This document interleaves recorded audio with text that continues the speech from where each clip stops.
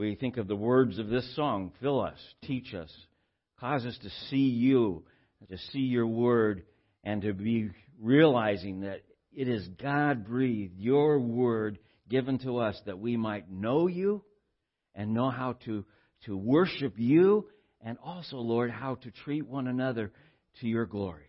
And we just pray that as we open your word this morning, you would minister to each of us right where our needs are, as only you can do through your Holy Spirit in us. Open our hearts and minds.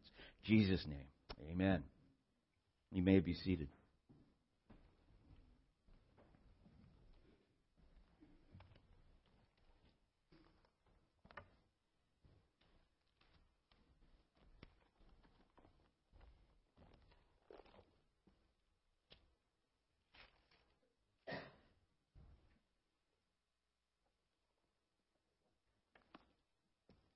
In case you're wondering why these are sitting up here again, it's just a reminder that you will remember to. I would love to see that cradle filled to overflowing and having to put a box or something on the floor to catch it all, because I know they do an awesome ministry and it's so important in our area. So just a reminder for that. I put in my plug for it this morning too.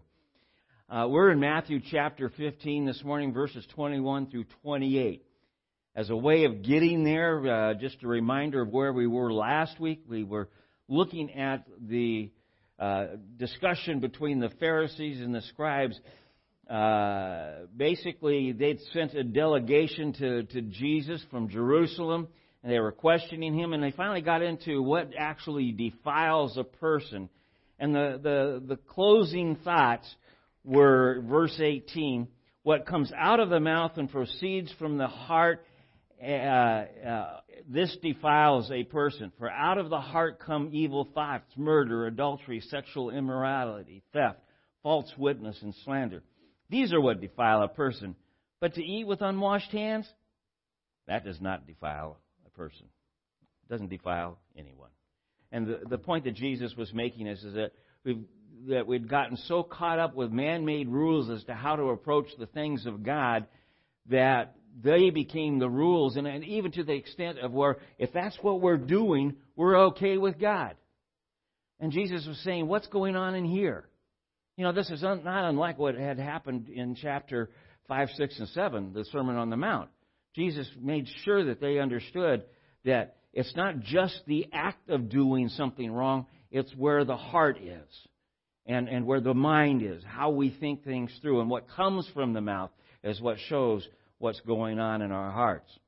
So keep that in mind as we approach this next thing, because the Pharisees, that's who they are. They're so caught up with what goes in and what, and what they touch and how they touch and who they mingle with. They would never mingle in a crowd of people where there might be a group of Gentiles for the concern of walking away unclean. And even hanging with the commoners, there was a chance. And that's what they called Jesus at that point. They said, oh, look, he's hanging around with the sinners and the people who, the drunkards and all this kind of thing. And what they were really saying was they're hanging around with the day-to-day people. They're not like us. We know how to do everything right. And as a result, we're right with God. And yet Jesus was saying their hearts were full of deceit and envy and murder and malice. And quite candidly, think about this. Jesus was calling the Pharisees in this first couple parts of chapter 15. He ended up calling them unclean. Why? What was in their mind in reference to Jesus? They wanted to what? They wanted to kill him. They wanted to murder. They'd already decided this. They were looking for a way to destroy him, to discredit his ministry, and ultimately destroy him. So again, keep that in mind as we approach where we are this morning in verse 21. Jesus went away from there, where he'd been talking with the Pharisees and all. He said he went away from there and withdrew to the district of Tyre and Sidon. And before I go any further, I need to talk about those places. You might recall Jesus had made a comment back in Matthew chapter 11 about Tyre and Sidon and what was going on in his teachings around the Sea of Galilee. And he says, if what had come to Tyre and Sidon that has come to you, if it had come to them, they'd be repenting. And so he was making that comparison. Tyre and Sidon were the cities of pagan beliefs. I think Ashtoreth and others were their goddesses, and they worshipped them, and they had a tremendous Greek influence. In fact, it goes clear back to an influence of the Canaanites, because that's who founded these cities. And then the Phoenicians that came along and around the sea people of the Mediterranean, if you will, traveling and merchants. And so these cities became great. But they became great centers of pagan faith as well. There was no room for the God of Israel. And it wasn't a part of their life at all. And Jesus, here he goes, it says he's entering, he goes away from them and he withdraws to the district of Sidon and Tyre. Basically, he goes into the area of the Gentiles. No Pharisee would consider doing this. In fact, in a lot of cases, if they had to do business somehow with the ports of Sidon, they would send emissaries, and even though they would be Jewish emissaries, at least they didn't become unclean. I mean, they took that much care. There was places where if they were walking from Jerusalem to the northern area of Galilee, where they might have to walk through some Gentile territories, they would literally cross the river or go over a mountain if they had to avoid that. And because of that, again, they thought they were right with God. But Jesus says, no, it's what comes out of the heart, what comes out of the mind. So he's making a radical move. And he takes his ministry into the country of the Gentiles, into the territory of the Gentiles. Picking up at verse 22, chapter 15 of Matthew. And behold, a Canaanite woman from that region came out and was crying, "Have mercy on me, O Lord, Son of David. My daughter is severely oppressed by a demon." But he did not answer her a word. And his disciples came and begged Jesus, saying, "Send her away, for she's crying out after us." She's making a scene. And Jesus answered, "I was sent only to the lost sheep of the house of Israel." But she came and knelt before him, saying, "Lord, help me." And he answered, "It is not right to take the children's bread and throw it to the dogs." She said, "Yes, Lord, yet even the dogs eat the crumbs that fall from their master's table." Then Jesus answered her, "O woman, great is your faith. Be it done for you as you desire." And her daughter was healed instantly. This is not a set of scriptures that you want to just jump up and teach. First off, because you look at what Jesus is saying here, and you can't help but feel like, man, he's really being harsh here. Where did this come from? It sounds so opposite of the way you want to treat people. So we need to look at this carefully. The Canaanite woman. We've got to start with her. Where's she from? By the very nature of her name, she's coming from an ancestry of the Canaanites. It's interesting, Mark calls her a Syrophoenician woman. So that actually tells us she probably comes from Sidon or Tyre, because those were the areas of the Phoenicians, but the whole general coastal area. So she is a Canaanite. She is of the Syrophoenician metropolitan area, which means she is not a person who has a common relationship with the God of Israel. I want you to be sure you see that. She is a Gentile. Mark calls her a Syro-Phoenician and a Greek. And she isn't really a Greek. What the word there, the way Mark is using it, is she is of a Greek culture, because that's what the Syro-Phoenician culture would be at this time. It had been under Greek influence for a long time. And the other term is that the Greek is frequently used for the idea of Gentile. You're either a Jew, an Israelite, or you're a Greek, a Gentile. And that could be a separation point.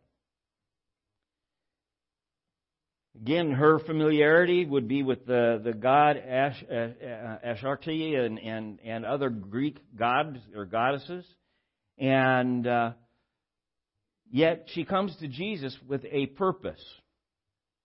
Very clearly, she cries out, "Have mercy on me." And she calls him, look at what she says, "O Lord, Son of David." This is a term that the Jews would use. This is not something the Gentiles who knew of the Israel God would say. So she was making a request under the name of the covenant, if you will, Son of David, O Lord, Son of David. Have mercy on me. My daughter is severely oppressed by a demon. And I thought it was interesting. Have mercy on me. My daughter is the one that's got a demon.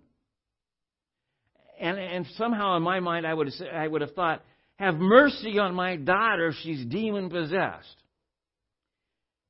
And as I was looking at this, I was thinking, is it possible that because of her lifestyle and the area she was and the beliefs that she had held, and there were traditions in her family, that her daughter might be demon-possessed because of that? Was there any liability possibly on her side as to the conditions under which her daughter became demon-possessed? I think that's implied. She's asking for mercy on me. The other side of it is just that parent's plea. Whatever's wrong, if I have done something wrong, Lord, fix my daughter. Would not any parent cry out? And you know, kind of that picture, what would you do, give, or sacrifice for a child of yours sick? Especially under these conditions.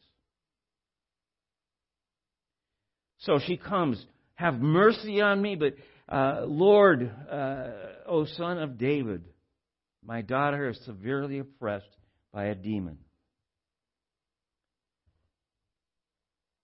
She is, one thing that's clear, she is turning away from her culture, the pagan religions of the area, and she is crying out to Israel's Messiah. You have to ask yourself, how did she know? And there is no real answer for this. The Scripture doesn't say, oh, by the way, somebody who had seen Jesus here and there and here and there went up to Tyre and Sidon and said, man, you ought to see what was going on down there. Those Israelites are really going nuts. You know? But somehow the news is spreading. People are hearing about Jesus and what's going on even in the Gentile world. They are talking about Jesus. That is implied here. And for whatever, however, she knew that Jesus was in the area, she finds him. Now, I don't believe in coincidences or you know, those kind of like, oh, well, it just, you know, I believe God's orchestrating this. And I believe the Holy Spirit is driving her. And so, you know, if there's something even supernatural going on here, I can't say that that's not there. Several commentators of the past have suggested, that she knew because God was directing it, and I don't have a problem with that. The thing that I want you to also see here, though, and must be looked at, is the comparison. Jesus has just condemned, if you will, the Pharisees and said, you're defiled because you won't acknowledge me, you won't worship me. He goes further in John chapter 8 and actually says, your father's the devil. If you really knew who I was, if you were really children of Abraham, you would see me as I am and you would worship me. But no, you reject me, so because of your father, the father of lies, the devil. And so he's made it clear that the Pharisees are as a whole are living by works but not by faith. And as a result, they're not walking with God. And here comes this woman out of a pagan religion, desperate to find the Son of God. And through the very words she uses, she's acknowledging who He is.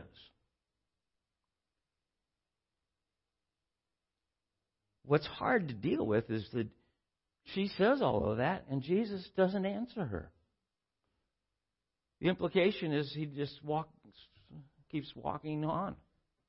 Or just talking to someone else, but He doesn't acknowledge her situation.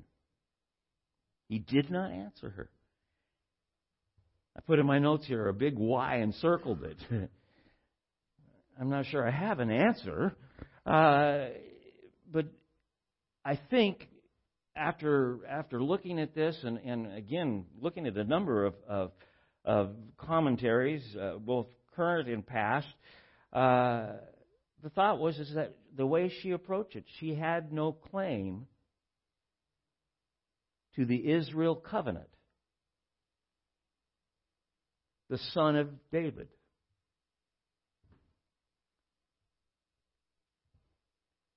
After all, she was a pagan, Gentile woman,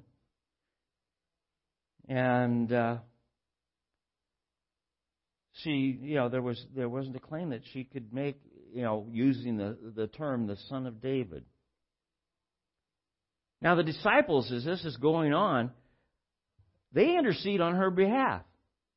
It says they begged Jesus to send her away. She's crying out after us. But the implication is begged is like, and kept on begging, as she kept on persevering, they started to persevere. And the implication of what they were saying was, give her what she wants so she'll leave.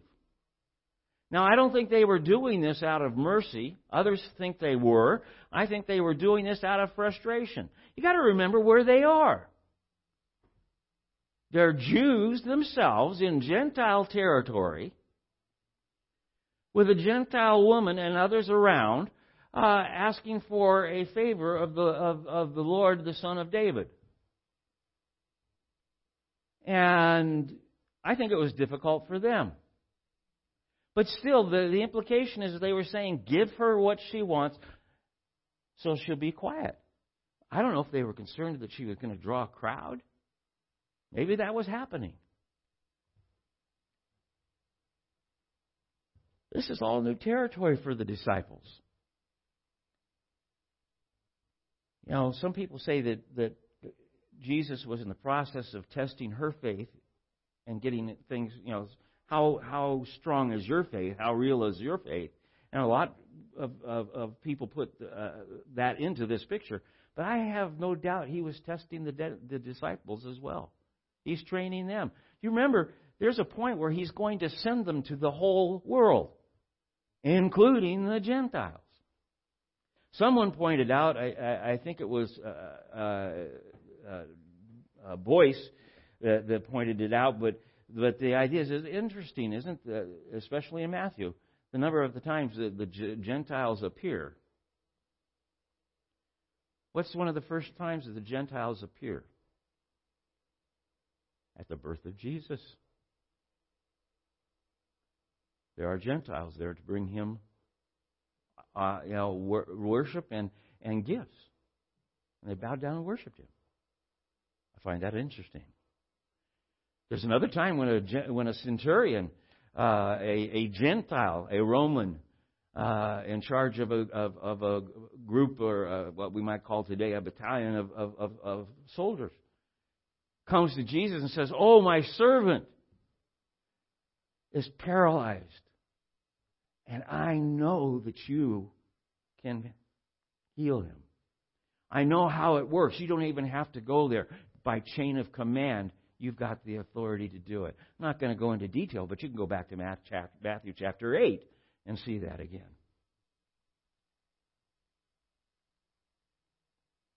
So the disciples are getting some kind of a picture here.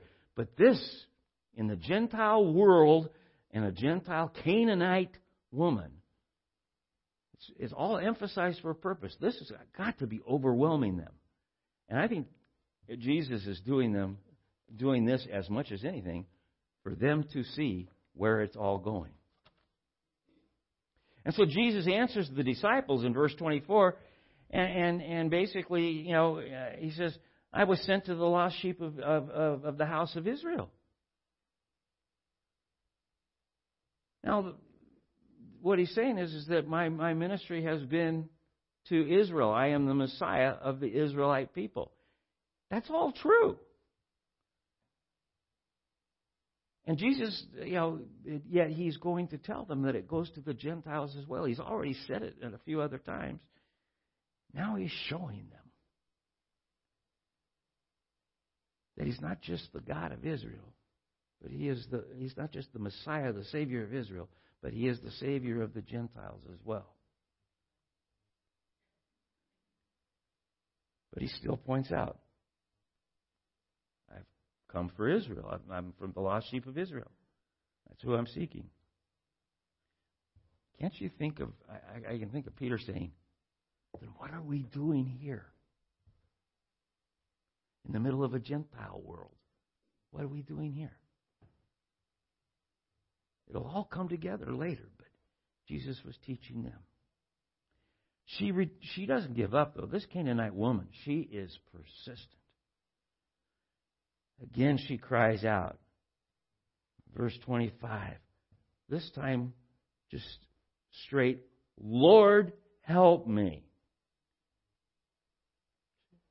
She doesn't say, Lord of the Jews now, Son of David.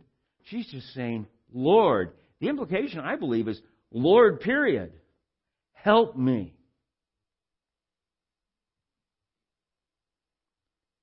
Jesus' reply is still mind-boggling if you just leave it and don't think about it. It's not right to take the child's bread and throw it to the dogs. Dogs is the term that righteous Jews use for Gentiles.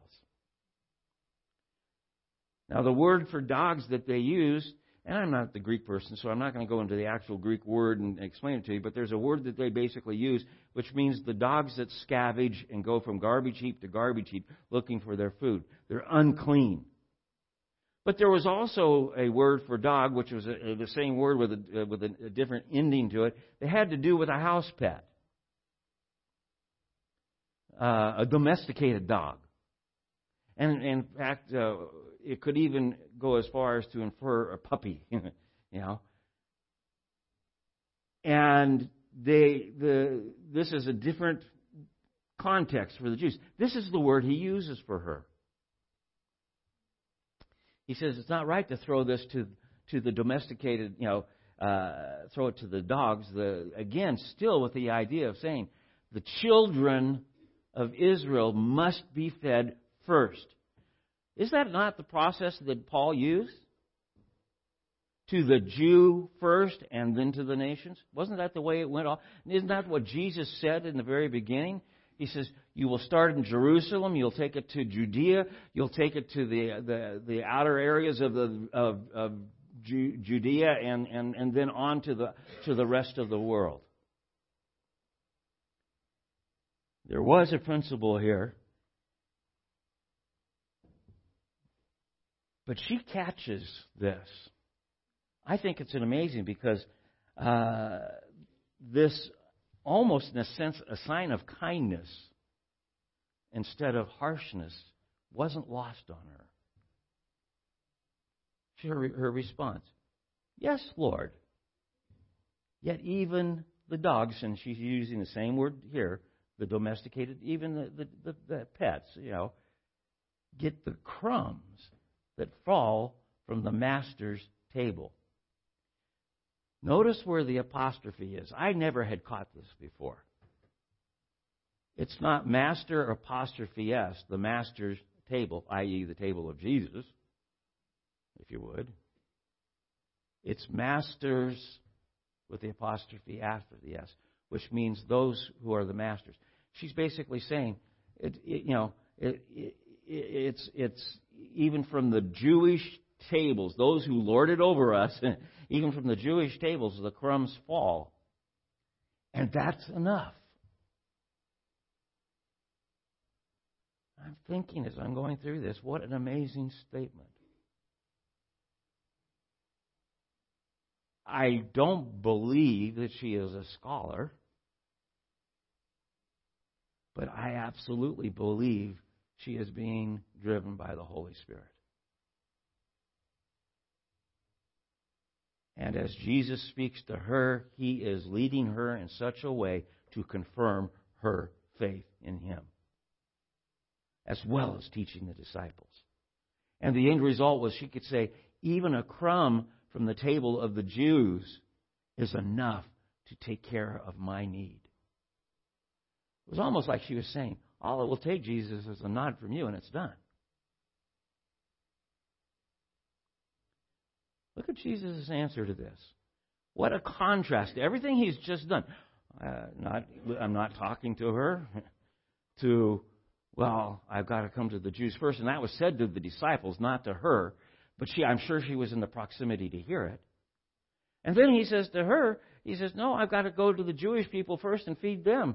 It's not, the children's bread. It doesn't go to the dogs and to the house pets.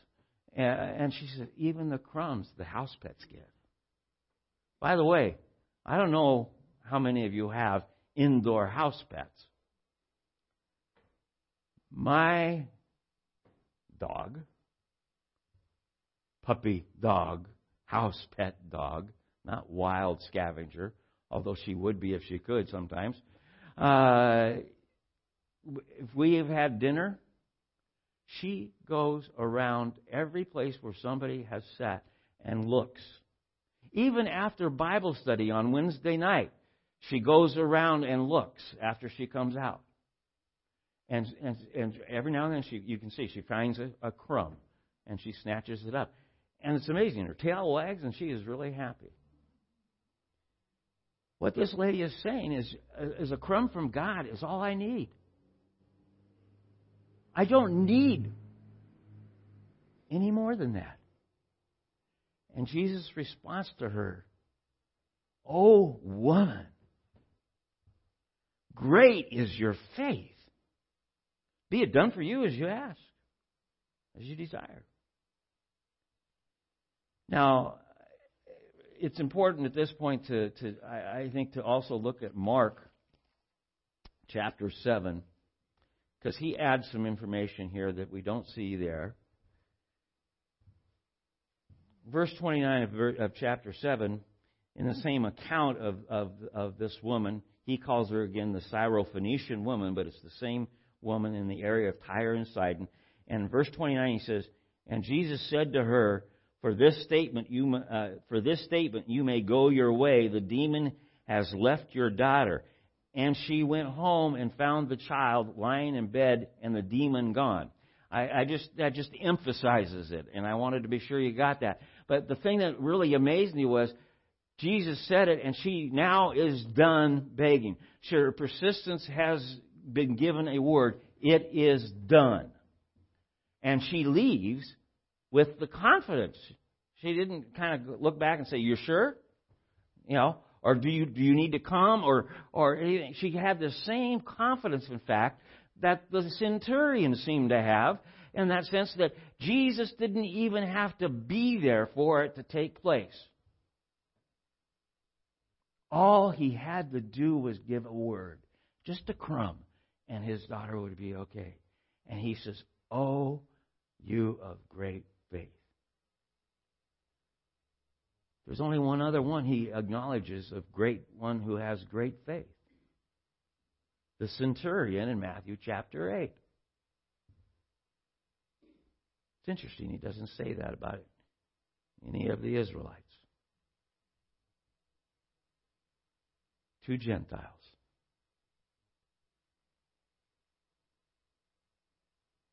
She approached him also with a sense of humility. I have to say that even though he had a gentler word for the word dog, I still would have been offended.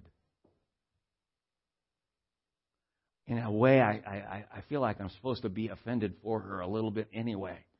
And I know that Jesus does nothing that is sinful, nothing that is wrong. I know that He's leading her along and bringing her to a full and confident faith that she can walk away with confidence that what Jesus says is done. But, there's a sense of humility. She brings no argument to that. She brings no defense to that. In fact, she says, yeah, but even though I am like the puppy, a crumb will do.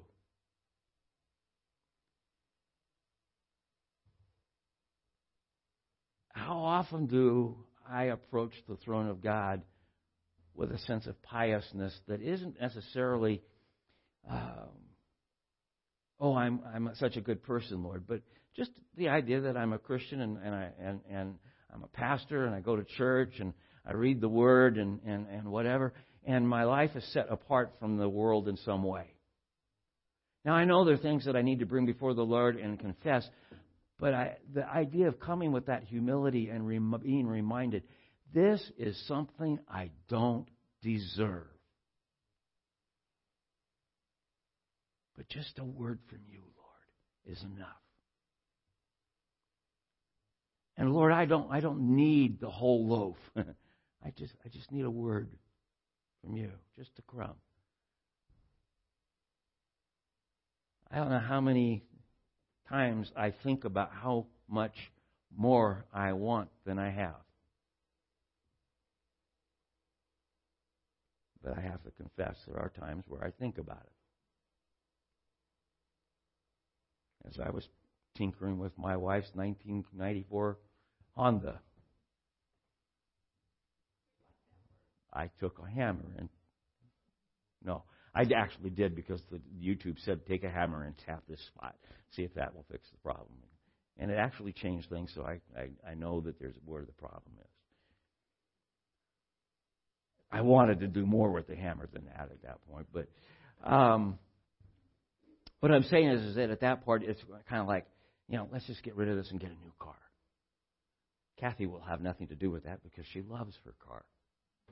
She loves it. In fact, she says if we ever had a large sum of money, she wouldn't buy a new car. She'd go out and have that one overhauled, fixed, and painted up, even though it wouldn't be worth it. She loves her car.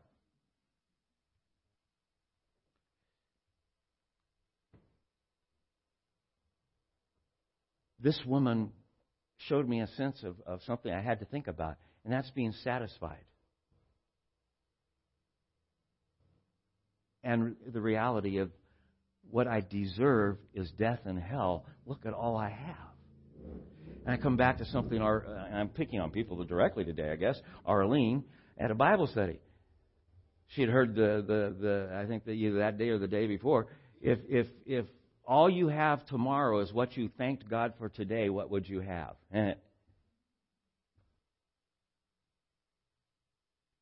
That overwhelmed me.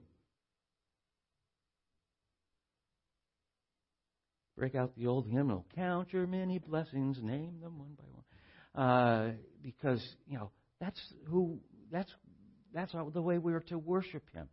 I don't know, all of this came together for me as I was going through this and seeing that she was persistent. She wouldn't give up. And God blessed her with the answer to her daughter was delivered. Now, I immediately need to be careful here. We don't always get the outcome of a healing because we approach the throne of God and ask Him with confidence that He is capable and knowing that He can. What we need to be sure we're doing is approaching the throne of God with the confidence that the right outcome will happen because we're resting in Him. And then the next question has to come. Then why all the trials and tribulations? And candidly, we could say, look at what's happening to the Coptic Christians in Egypt. This just on the news this morning that was shared with me by Alan. Attacked for celebrating Palm Sunday, which is today, and and some of them gave their lives for their faith today.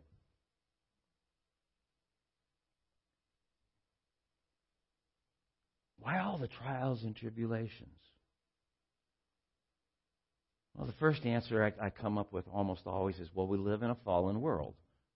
And as a result, we're experiencing the things of living in a fallen world. And people don't want to receive Christ.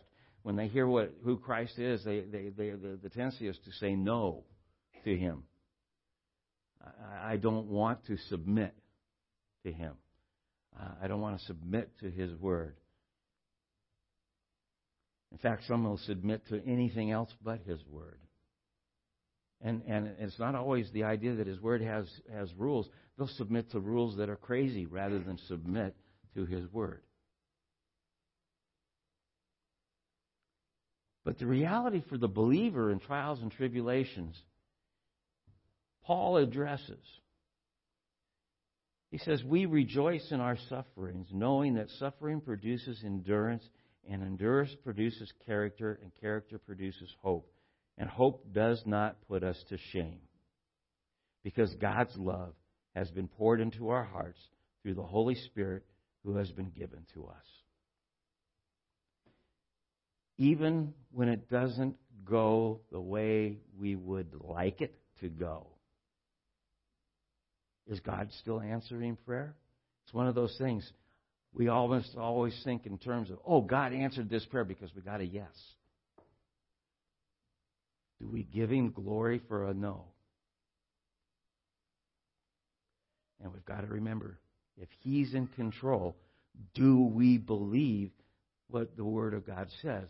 He's producing and building our faith, even the faith of the person going through the trials. And ultimately, do we have the confidence that when Paul writes, we know that for those who love God, all things work together for good for those who are called according to His purpose? Do we have a confidence that that is true? The thing that gives us that confidence is the reality of who Christ is. And the reality that no matter what the trials and tribulations, no matter what goes on in this world, if I'm resting in Christ, there's one thing I know. There's no condemnation in me because I rest in Christ Jesus. I guess I personalized that. Romans 8:1 says, there therefore now is no condemnation for those who are in Christ Jesus. I know that I have the Holy Spirit. I know that I am a child of God. I know that I am joint heirs with Jesus no matter what happens in this world.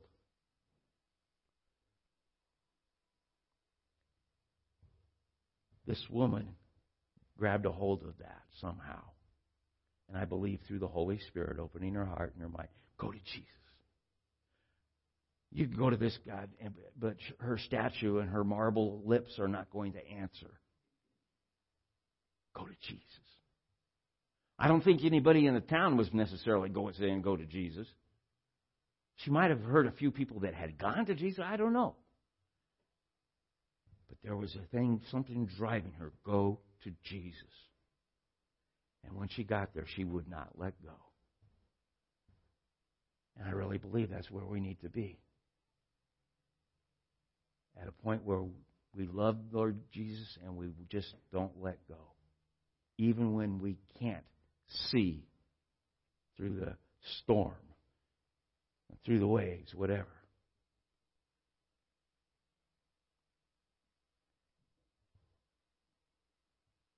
Today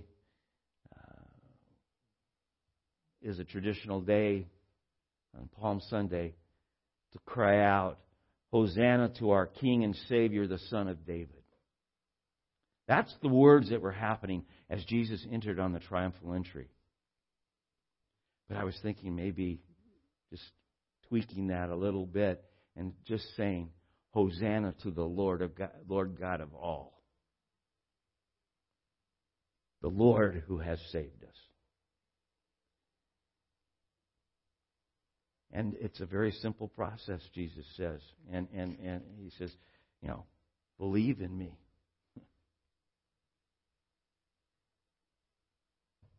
Paul writes it to the Romans. If you confess with your mouth that Jesus is the Lord, believe in your heart that God raised Him from the dead, you will be saved. For with the heart one believes and is justified, and with the mouth one confesses and is saved. Coming back to what Jesus was trying to get the Pharisees to see. It's what comes from the heart that makes the difference. When the Holy Spirit opens your eyes and your mind and your heart to Him, it's now a different place. I still struggle with sins. All of us do. But there's an amazing thing that happens at some point in time. And sometimes it doesn't happen instantly because I'm very stubborn in what I want to do. And then all of a sudden the conviction floods back. And it's because the Holy Spirit's at work saying, is this pleasing to God? And you come back again and say, Lord, forgive me. And I find myself, oh, Lord, have mercy on me. And I'm grabbing a hold of Him and saying, thank you for what you have done. And that's what we come to when we get to communion. He did it for us at the cross. He did it by pouring out His blood. He did it by offering His life, the bread of life. That we might, with confession of our mouth and belief in our heart, be saved and know there is no condemnation for those who are in Christ Jesus. Ask the ushers to come forward to pass the communion out. Hold it until we've all been served and we'll share it together.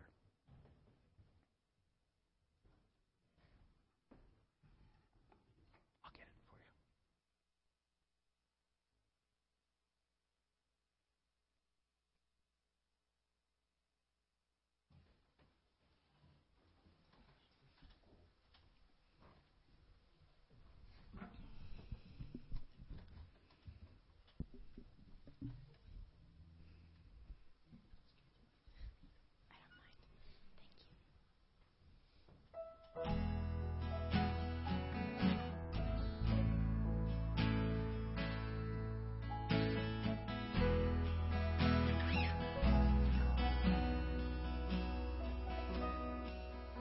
How deep the Father's love for us, how vast beyond all measure, that He would give His only Son to make a wretched treasure. How great the pain of searing loss! The Father turns His face away, as wounds which mar the chosen one bring many sons to glory.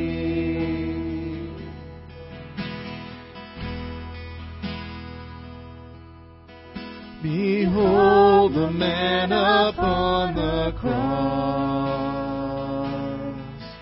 my sin upon His shoulders.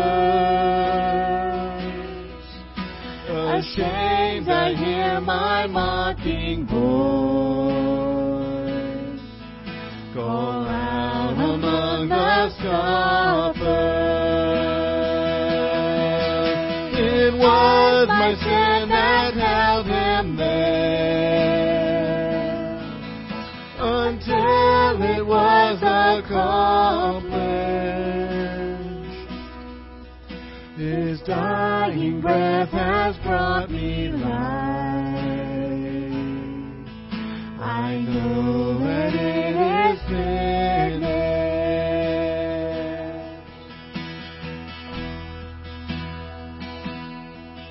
I will not boast in anything, no gifts, no power, no wisdom,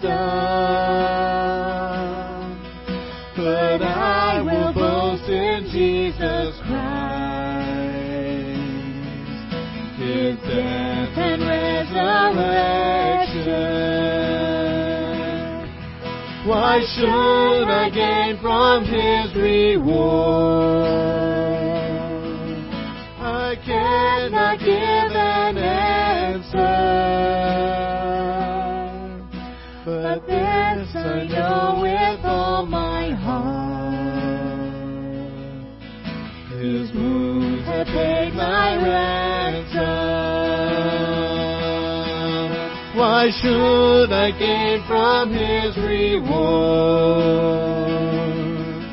I cannot give an answer, but this I know with all my heart. His wounds have paid my ransom.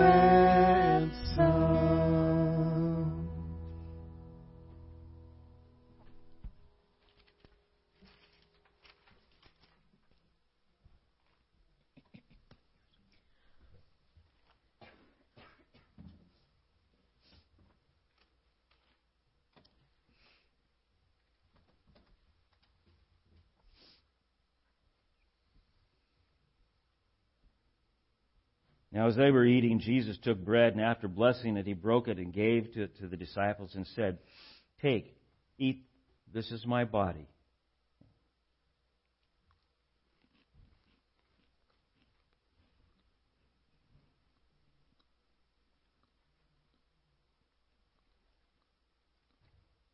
And He took the cup, and when He had given thanks, He gave it to them, saying, "Drink of it, all of you.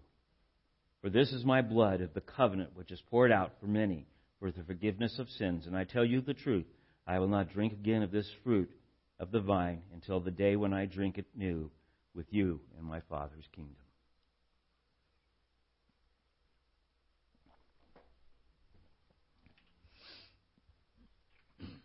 Father, once again we come thanking you for all that you have done. We come to your table in recognition that through the cross and through the words, as we see in this song, "It is finished," we can rest with confidence that all the wrath and judgment that is due us in our sin has been covered through your blood. And we thank you. And as we confess you as our Lord and believe in you as our Savior, we ask, Lord, that you would go with us.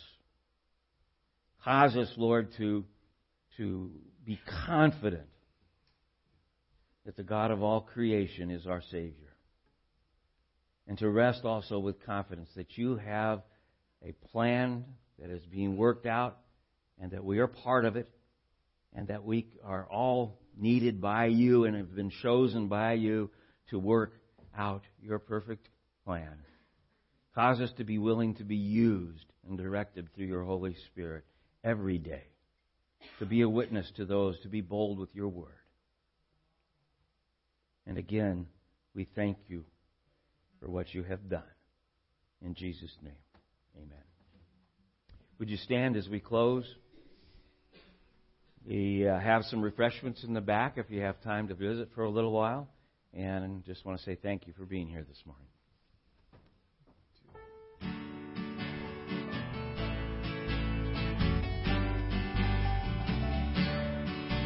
Oh God, you are my God, and I will ever praise you. Oh God, you are my God, and I will ever praise you. I will seek you in the morning, And I will learn to walk in your ways, and step by step you lead me, and I will follow you all of my days. Oh God, you are my God, and I will ever praise you. Oh God, you are my God, and I will ever praise you.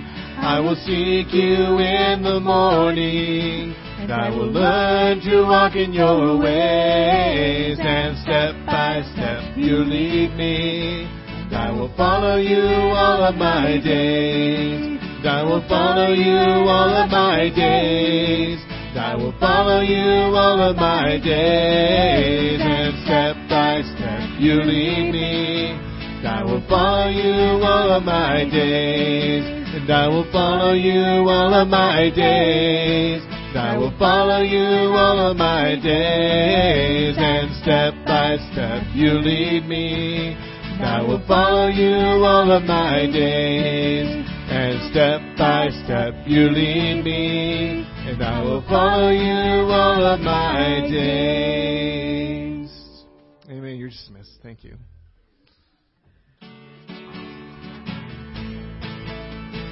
Listen, Cradle.